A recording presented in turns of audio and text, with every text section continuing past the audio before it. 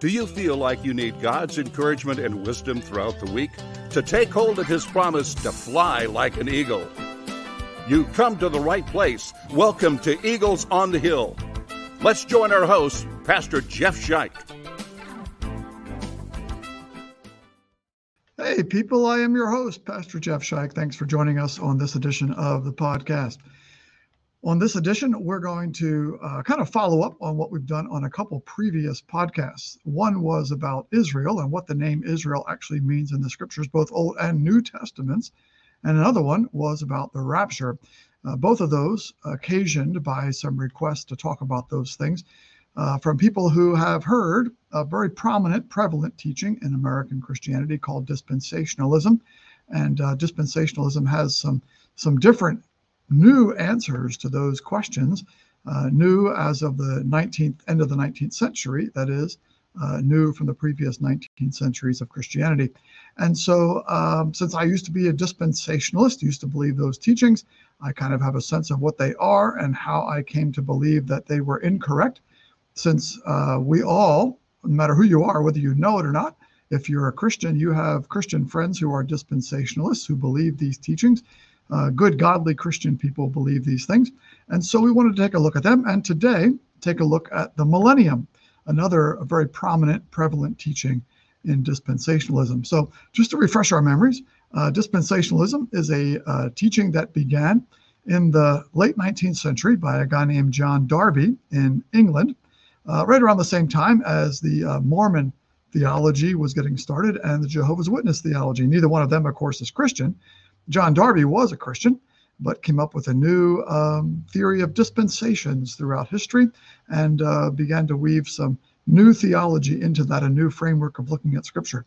So when you think of something new after 19 centuries, chances are it might not be right. And indeed, in his case, it's not, but nevertheless, it's very persuasive. So it's taught at Dallas Theological Seminary. Also taught, and some of you may have Ryrie Study Bibles or Schofield Reference Bibles at home. Others of you have read one or more of the Left Behind series by Tim LaHaye and Jerry Jenkins. And so that's kind of where it's popularized of recent past. So we want to take a look at the Millennium today. And actually, I want to make the contention that I am coming to you from the Millennium, that we are living in the biblical Millennium. And that may sound strange because you look around and see so many evil, terrible, horrible things happening. You say, how could we be living in the Millennium? I was hoping for something better. Well, guess what? I believe we're living in the Millennium, and I'm going to show you why based on Scripture. So let's dive in. Let's take a look. The only place that the Millennium is specifically, carefully mentioned in the Bible is Revelation chapter 20. And so I will say this. When a teaching is mentioned only really once, it's zeroed in on in Scripture as the Millennium, the 1,000-year reign of Christ, probably not all that important, and yet it's become very important in modern America as we look just fascinated by the end time. So here we go, Revelation chapter 20. Let's take a look. Verse 1, John writes, I saw an angel coming down out of heaven, having the key to the abyss, and holding in his hand a great chain. He seized the dragon, that ancient serpent who is the devil or Satan, and bound him for 1,000 years, the Millennium. So Satan is bound for 1,000 years during the Millennium. Certainly doesn't look like Satan's bound today, does it? Well, let's keep going. Verse 3, he threw Satan into the abyss and locked and sealed it over him to keep him from deceiving the nations anymore until 1,000 years were ended. After that, he must be set free for a short time. So-called Satan's little season there.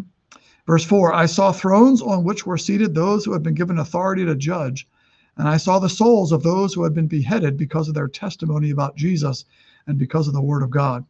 They had not worshipped the beast or its image and had not received its mark on their foreheads or on their hands. They came to life and reigned with Christ 1,000 years. Wow.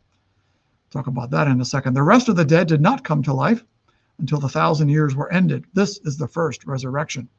Blessed and holy are those who share in the first resurrection. The second death has no power over them, but they will be priests of God and of Christ and reign with him for 1,000 years. When the 1,000 years are over, Satan will be released from his prison.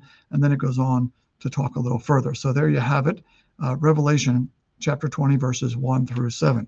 So let's take a look at this. Specifically, first, we need to talk about how to interpret the book of Revelation, because there's this conflict, this idea that, should we take it literally or should we take it figuratively? And I don't buy into that at all. I believe that we should take each book of Scripture and each word of Scripture and understand it based on the intended sense of the author. In other words, how does the author intend for us to understand it? This isn't new with me, but there you go. It's there. So, for instance, to give an example from modern day, if on the front page of the newspaper you would see a picture of an elephant kicking a donkey, because it's on the front page of the newspaper, your initial impression would be that something happened wrong at the local zoo and an elephant got out and started kicking a donkey. That's the intended sense of the author. You see the same picture, however, on the political cartoon page, and what do you think the intended sense of the author would be with that picture on the political cartoon page? Well, clearly the intended sense of the author there is that an elephant, the Republican Party, kicked or somehow was victorious over the donkey, the Democrat Party. So depending on what kind of literature it is, front page of the newspaper or political cartoon, depends on how you read it and what the intended sense of the author is. The same is true with the book of Revelation and any other book in Scripture. So the 1,000 years in Revelation, numbers in Revelation, which is a genre of literature called apocalyptic literature, numbers do not generally mean or have numerical values. They don't lead us in that direction, but they lead us toward meanings. And so the number 10, for instance, in apocalyptic literature, the number 10 is the number of fullness, completeness. And when you multiply numbers, it makes them just bigger and that much greater. And so 10 times 10 times 10 is like really full, really complete, the whole amount, 1,000 years. So we should understand the 1,000 years not as a numerical value, because this is not 1,000 years in the Gospel of Mark, for instance, the front page of the newspaper. This is 1,000 years in the political cartoon section, Revelation, apocalyptic literature. We should understand 1,000 years to be the full, complete, total amount of time. So, Revelation chapter 20, Satan is bound for this full, complete, total amount of time. And, well, what does that mean? It doesn't look like Satan is bound now. Let's look further. Verse 3. Satan is bound specifically in one area to keep him from deceiving the nations anymore. The nations, we understand that as countries, but that's not what it is in the original. And a Jewish person doesn't think that way. John's a Jew writing this. Jesus is a Jew. To keep him from deceiving the goyim, the Gentiles, anymore. That's what it's talking about. So when Satan is bound, what happens? He can no longer deceive the Gentiles. What would we expect to happen when Satan is bound? We would expect that hundreds, thousands, millions of Gentiles would no longer be deceived, but would be flowing into the kingdom of God, coming to faith in Jesus. Well, when did that happen? My goodness, it's happened already. Even today, thousands upon thousands of Gentiles coming to faith in Africa every day. Throughout these last 2,000 years, since the time of Jesus, millions, even billions of Gentiles have come to faith in Jesus. That never happened before the time of Jesus. So at some point during Jesus' ministry, Satan is bound. It just seems, because what the evidence of that is that the nations, the goyim, the Gentiles, are no longer deceived, and many, many, many, many have come to faith in Jesus. Well, actually, it turns out Jesus said that very thing in Matthew chapter 12. The only other place in Scripture where Satan is said to be bound is in Matthew chapter 12. Let's take a look. Matthew 12, verse 25. Remember, Scripture interprets Scripture. Scripture doesn't never contradict itself. It interprets it. It helps us understand it. So here we go, Matthew 12, verses 25 to 29. Jesus said to them, "Every kingdom divided against itself will be ruined, and every city or household divided against itself will not stand." You thought Abraham Lincoln thought that up, but he actually got it from Jesus. "If Satan drives out Satan, he is divided against himself. How then can his kingdom stand? And if I drive out demons by Beelzebub, then by who do your people drive them out? So they will be your judges. But," Jesus says, if it is by the Spirit of God that I drive out demons, then the kingdom of God has come upon you." Here we go. "Or again, how can anyone enter a strong man's house and carry off his possessions unless he first ties up or binds," the same word in the original, "first ties up the strong man, then he can plunder his house." Jesus is claiming that he, in his ministry, is tying up or binding the strong man. That's Satan. So Jesus is binding Satan, and then he can plunder his house.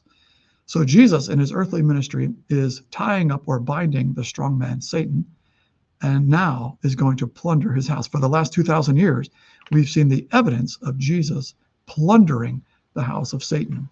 Literally over 1 billion Gentiles, no longer deceived, coming into the kingdom of God. That never happened before the time of Jesus. So, well, what does that mean? That means that we are living in the millennium.